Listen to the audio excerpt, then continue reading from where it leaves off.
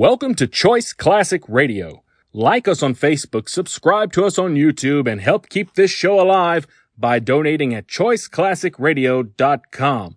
For more of your favorite old-time radio shows, join us on our companion podcast, Choice Classic Radio, Mystery, Suspense, Dramas, and Horrors, where we bring to you the most mysterious tales that the golden age of radio had to offer.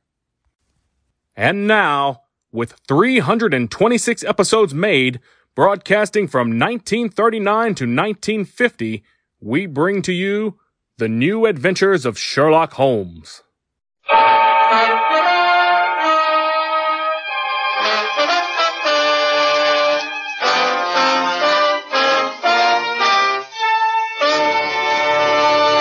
Kreml Hair Tonic and Kreml Shampoo present The New Adventures of Sherlock Holmes, starring Nigel Bruce as Dr. Watson and Tom Conway as Sherlock Holmes.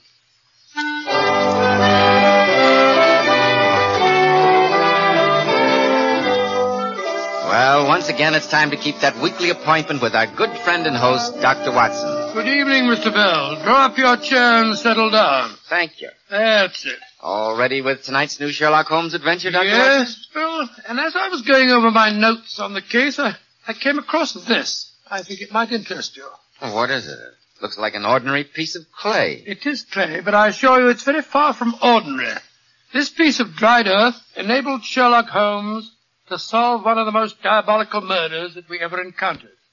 I call the case The Singular Affair of the Babbling Butler.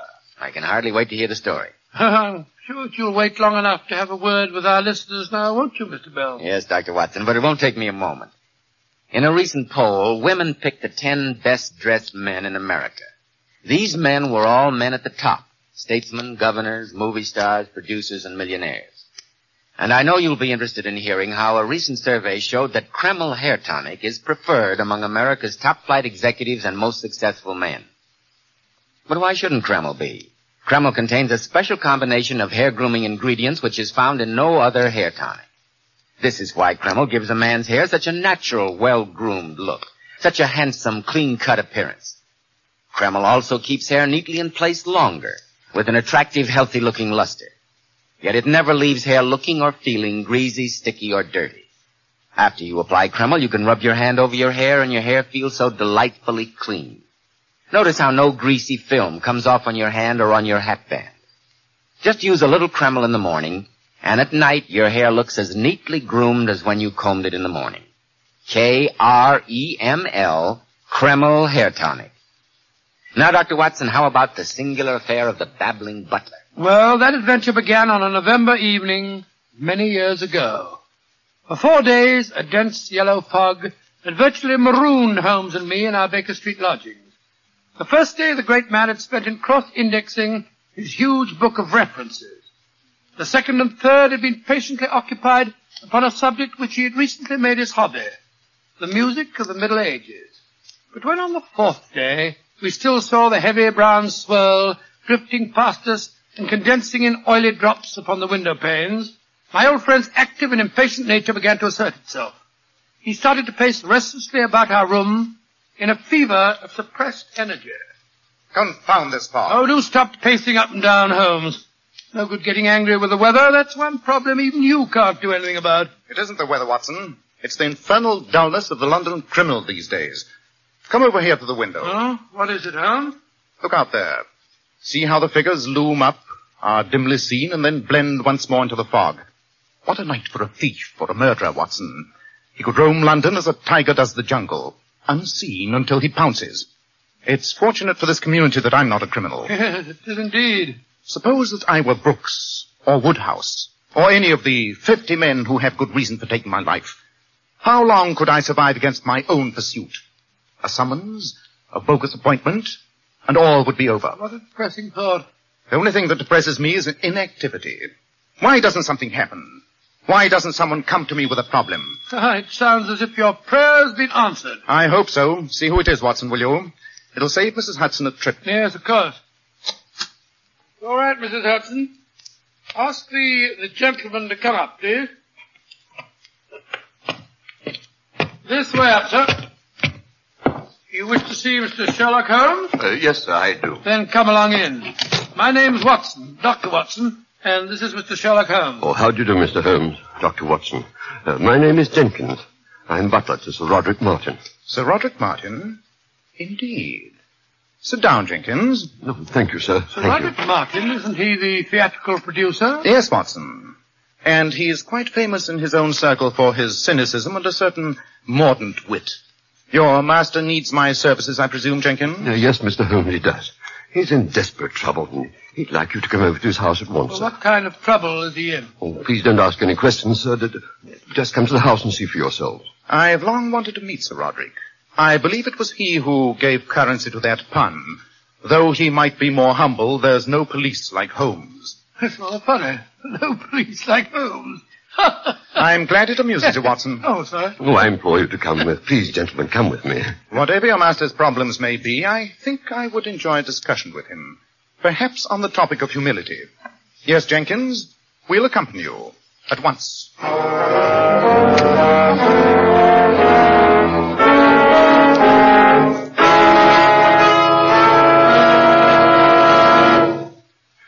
This is Mr. Sherlock Holmes and Dr. Watson, sir. How do you do, Sir Roderick? How do you do? Jenkins? Oh, how very odd. Now, why should Jenkins make such a meteoric exit? I presume, Sir Roderick, he wished to leave us alone. Indeed, what a singularly depressing thought. Well, sir, now that he's gone, you can talk quite freely. My dear Dr. Watson, I've been in the habit of talking freely ever since I had the pleasure of insulting my nurse at the age of 4. She was a peculiarly revolting female by the name of Pearl.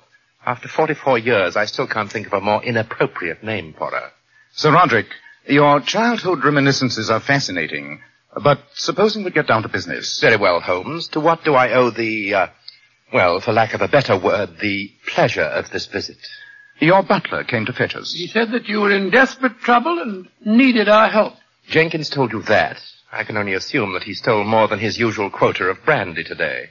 I've noticed in the past that alcohol seems to give him the quaintest delusions. Then you don't wish to consult me professionally? No, Holmes, I don't, nor do I wish the services of a doctor. Therefore, I suggest you both retire and ask Jenkins for your hats and an explanation.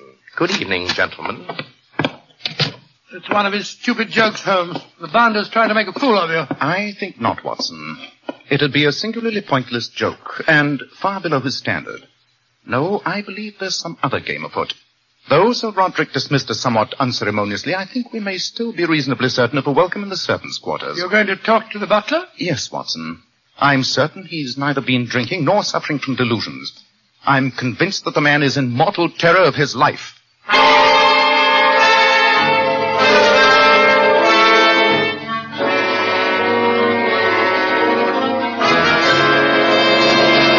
Oh, thank heavens you came to see me, Mr. Holmes. Well, how could we resist it when Sir Roderick told us that your entire story was a lie? Oh, you must forgive me, gentlemen. I was desperate with fear, and I had to attract your attention. But why? You've accomplished your purpose now. You've thoroughly roused my curiosity. But I repeat, why? Because I'm in terror of my life, sir. Someone's trying to murder me, Well, sir. what reason have you for saying that, Jenkins? Last night an attempt was made to kill me. Oh? Please describe the circumstances. Well, sir, I was carrying a keg of wine down into the cellar. It slipped from my arms and hit the stairs, and then the stairs collapsed. When I examined them, I found that they'd been sawed almost through. I assume that you're the only member of the household who ever visits the wine cellar? Yes, sir. That was a deliberate trap to break my neck. Oh, if I'd stepped down, it would have been the end of me. Oh, Mr. Holmes, I'm only a servant. I couldn't pay you much, Now, but... my dear Jenkins, I assure you that Mr. Holmes is as interested in preventing the murder of a servant as he is in saving the life of a prime minister. Jenkins, have you any idea who might want to kill you? There's only one person on earth with a motive for killing me, sir, and that's my master. Sir Roderick Martin. Oh, come, my dear man. You're surely mistaken. What reason do you have for suspecting him? Oh, it's this way, Mr. Holmes. A year ago, a certain lady killed herself when Sir Roderick jilted her. Gracious. Well, the affair was all hushed up, and nobody knew Sir Roderick was even involved. But her brother swore to avenge her death. That brother is a very close friend of Sir Roderick's, but has never suspected him. Complicated situation, eh, Holmes? Yes, Watson. I take it, Jenkins, you are the only person who knows that your master was guilty? Yes, sir. And if I were dead, his secret would be safe. Oh, Mr. Holmes, please, what can I do? I know he's planning my death. You've got to save me, sir. Jenkins, my advice is this. Write a full statement of the circumstances in this case. Sign and seal it and hand it over to me for safekeeping. Inform your master that if anything happens to you, I shall make public the contents of the statement. That's a very good idea, Holmes. I'll do that, sir. I'll do that. I'll bring it to you in the morning. Splendid. Come on, Watson. Oh, by the way, Jenkins, what's the name of your doctor? Doctor, sir, I never said... You never said what? Yes, doctor, yes, sir, yes, sir. Dr. David Stanley in Wimpole Street. Dr. David Stanley. I see. Well, good night, Jenkins. We shall expect you in the morning.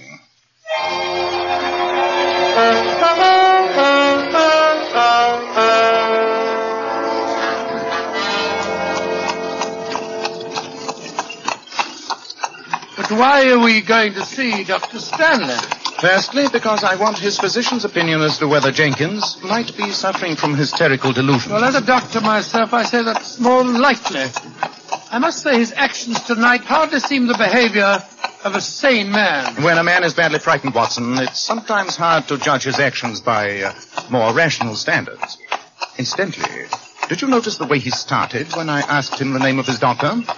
Almost certainly Dr. David Stanley is the vengeful killer. By George, now that you mention it, I do remember hearing some gossip in Harley Street about Stanley's sister killing herself.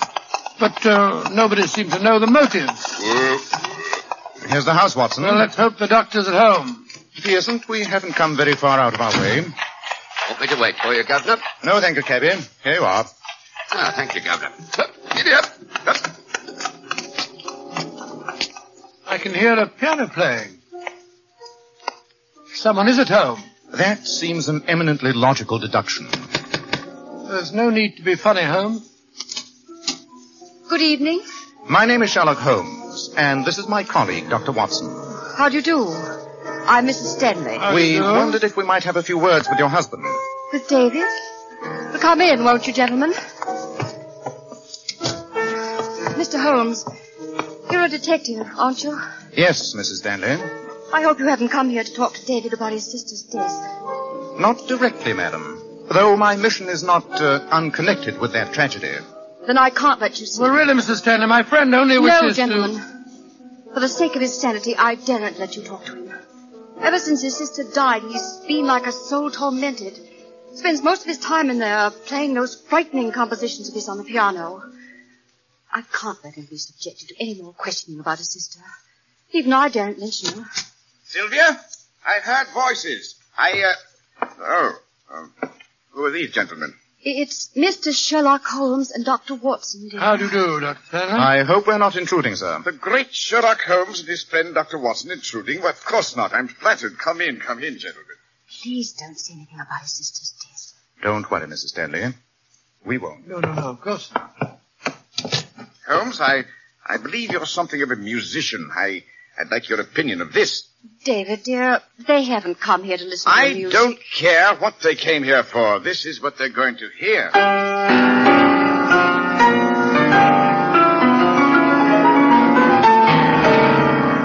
Well, how'd you like it? A strange, savage melody, Dr. Stanley. Yes, indeed, sir. Rather depressing, if you don't mind me saying so. No, why shouldn't it be? When it's finished, I call it Threnody for a Dead Sister. That's what you've come to see me about, isn't it, Mr. Sherlock Holmes? Now, David, dear, you mustn't... Sylvia, I should prefer that you leave us alone. But, David... I said alone, Sylvia. Very well. Sylvia's a girl who can't face up to facts. But I can. Tell me, Holmes, what have you found out about my sister's death? Dr. Stanley, I'm afraid you're laboring under misapprehension. I know nothing of your sister. I came here to talk about Jenkins, Sir Roderick Martin's He butler. told us that you were his physician. Ah, Jenkins, eh?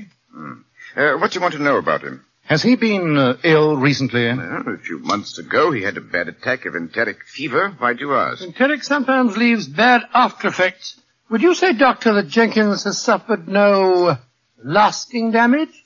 Hallucinations, for instance? No, at time he was out of his head for a while, but I'd say he's perfectly sound now. Thank you, Dr. Stanley. That's all we wanted to know. You mean to say that you came here simply to find out about the state of Jenkins' sanity? Just that, sir. Good evening. Good night, Dr. Stanley. I think you had something else on your mind before you talked to Sylvia. Jenkins may be sane, but that man's on the edge of a mental collapse, if I ever saw one. I quite agree, Watson. Mrs. Stanley seems to have gone upstairs. I think we'll let ourselves out.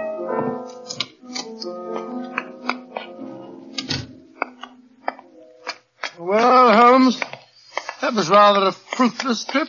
We didn't learn much there, except that Jenkins is compos mentis. I disagree, old chap. We learned a great deal more than that. Tomorrow morning I shall lose no time in calling on Sir Roderick again. That horrible fellow? For heaven's sake, why? Because he's the focal point in a grim tragedy. Inevitably, either he will kill Jenkins, or Dr. Stanley will kill him.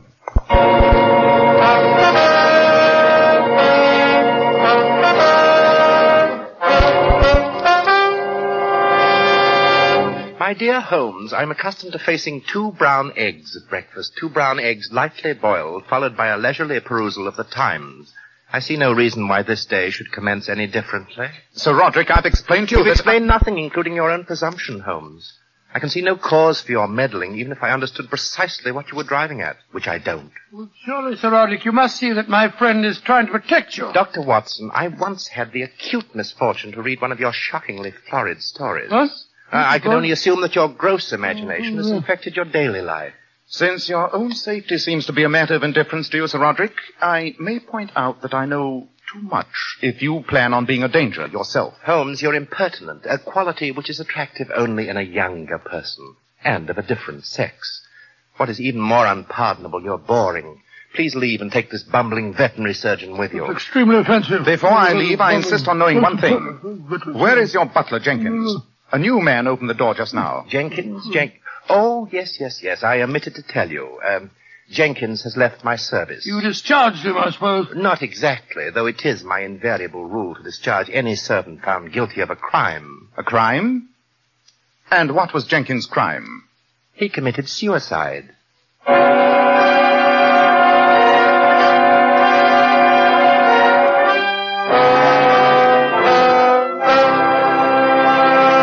In just a moment, we shall hear more about this ironic crime of suicide. But first, men, nice-looking, attractive hair means so much to a man's appearance. And one of the first requisites of handsome, healthy-looking hair is a hygienic scalp. So start at once. Take better care of the hair you've got. Change to Kreml Hair Tonic. No other hair tonic keeps the hair more neatly in place without looking or feeling greasy. But men, Kreml does lots more than keep hair looking handsome. Its light oils have a fine lubricating effect on a dry scalp. At the same time, it removes itchy, loose dandruff. Notice how alive, how invigorated your scalp feels. And men, you like to massage Kreml on your scalp because it's such a clean hair tonic. Never feels greasy or sticky. And if your hair is so dry that it breaks and falls when you comb it, Kreml actually helps condition the hair, in that it makes it feel softer, more pliable, and look as if it had some body to it. So men, for handsome groomed hair and a more hygienic scalp, use Kreml daily. Buy a bottle of Kreml at any drugstore. Ask for an application at your barber's. Kreml. Kreml Hair Tonic. That famous modern hair tonic preferred among America's most successful men.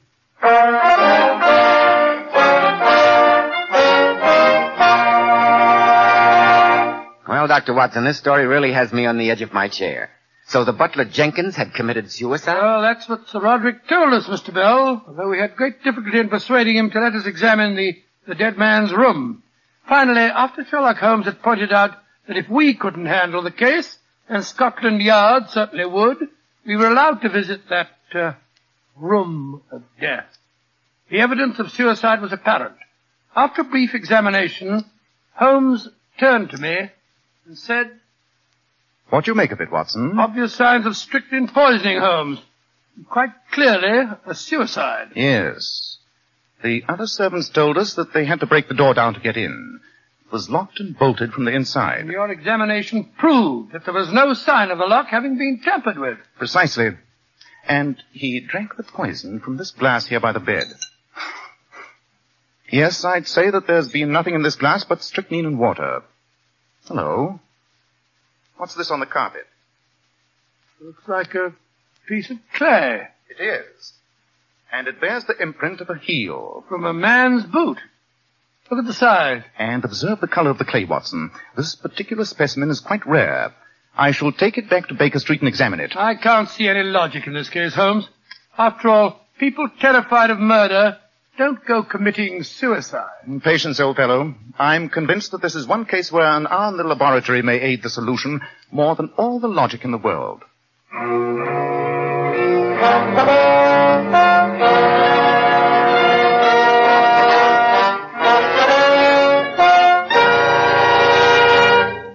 Well, Holmes, what do your tests with a microscope tell you? First of all, that the glass contained nothing but strychnine and water. Nobody could drink that without knowing it. That proves that it was suicide. Not necessarily, Watson. I've also tested the clay. In addition to being a very rare clay, it's oddly impregnated with certain acids and chemicals.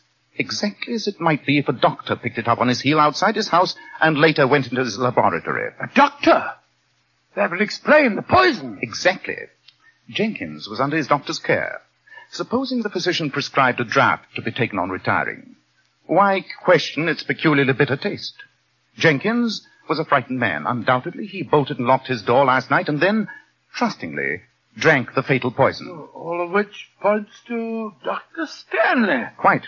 But I don't understand it. He had a motive for murdering Sir Roderick, and Sir Roderick had a motive for murdering Jenkins. But all the evidence points to the fact that Dr. Stanley murdered Jenkins. It doesn't make any sense. But it does, Watson. Precise, accurate, and terrifying sense. We must return to Sir Roderick's house at once. There's not a moment to be lost.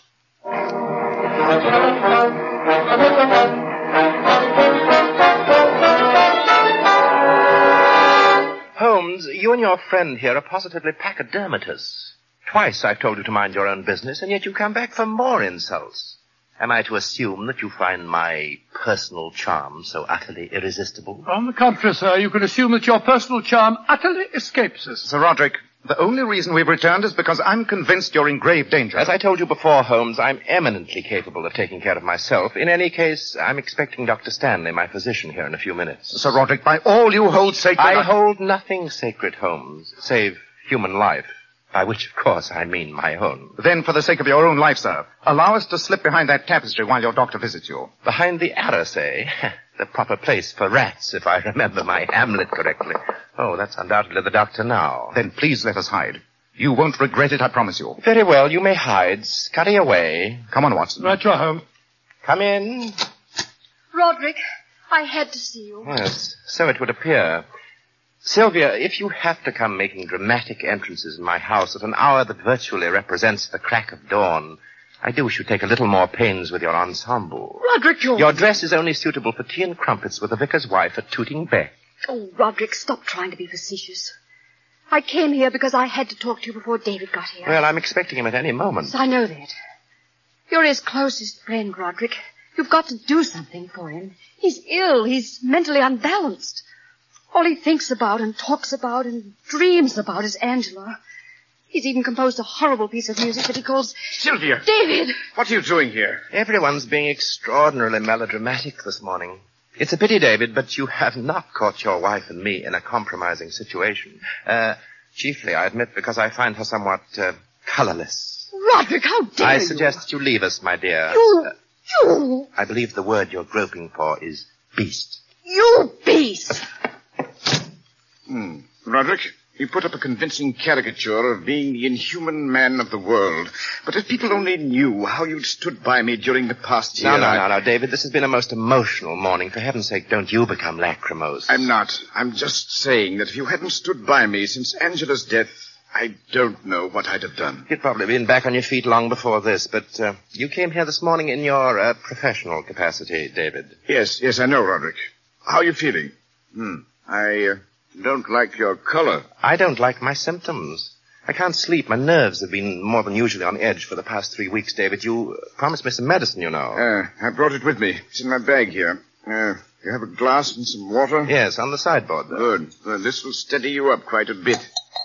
Now, I add a little water. So, here you are, Roderick. Drink this. I wouldn't, Sir Roderick. It won't do much good to the only thing you hold sacred. Sherlock Holmes, what are you doing here? Your opening conversation begins to become somewhat monotonous, Dr. Stanley.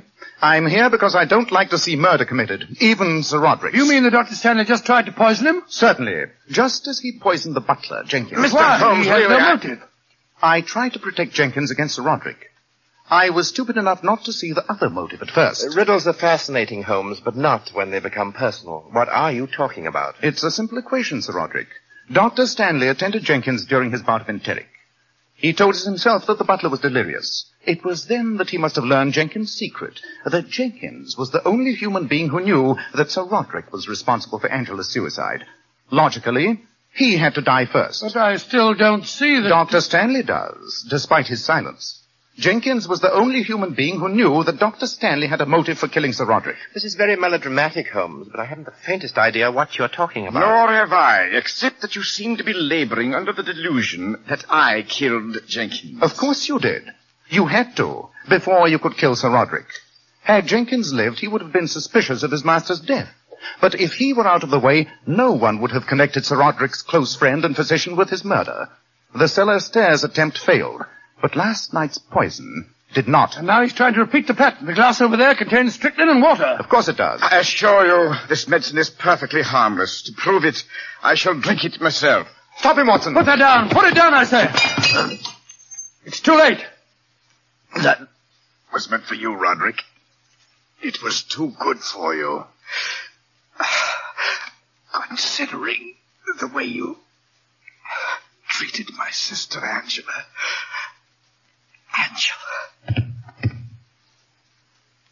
He's dead, Holmes. Yes. And you, Sir Roderick, have escaped a brother's vengeance. I'm almost sorry that I insisted on trying to save your wretched life. Well, just because you have saved it, don't expect anything as conventional as thanks or remorse. My only regret is that during the past few minutes you've enjoyed an experience granted to very few men on this earth. And what is that, may I ask? You have seen me speechless.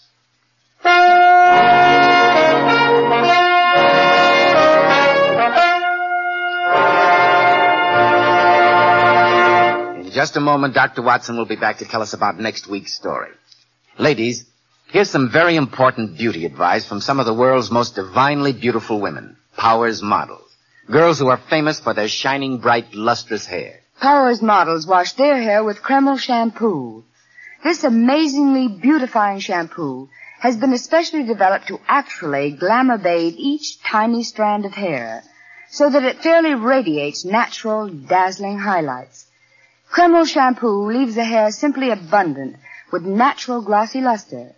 And what's more, your hair stays this way for days. And doesn't Kreml shampoo do a wonderful cleaning job on your scalp?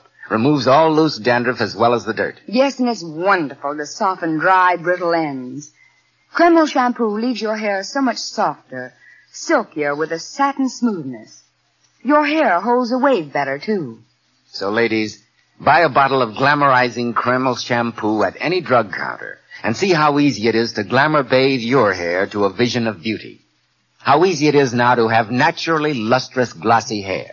Kreml, Kreml shampoo. And now, Dr. Watson, what about next week? Well, now, let me see. Next week, I think I'll tell you about the greatest shock that Sherlock Holmes ever gave me. Well, that must have been quite a shock, Dr. Watson. It was, Mr. Bell. I call it The Adventure of the Dying Detective. Tonight's new Sherlock Holmes adventure was written by Dennis Green and Anthony Boucher and was suggested by an incident in Sir Arthur Conan Doyle's story, The Bruce Partington Plans. The music was composed and conducted by Alex Steinert. Nigel Bruce appeared by permission of California Pictures, Tom Conway through the courtesy of Eagle Lion Pictures. This is Joseph Bell speaking for Kreml Hair Tonic and Kreml Shampoo, and inviting you to be with us next week at this same time when Dr. Watson will tell us about the dying detective.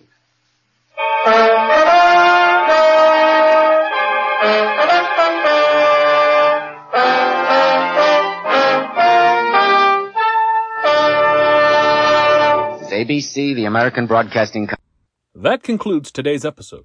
We'd like to thank you and remind you to donate at choiceclassicradio.com. Remember, Your donations make episodes like this possible.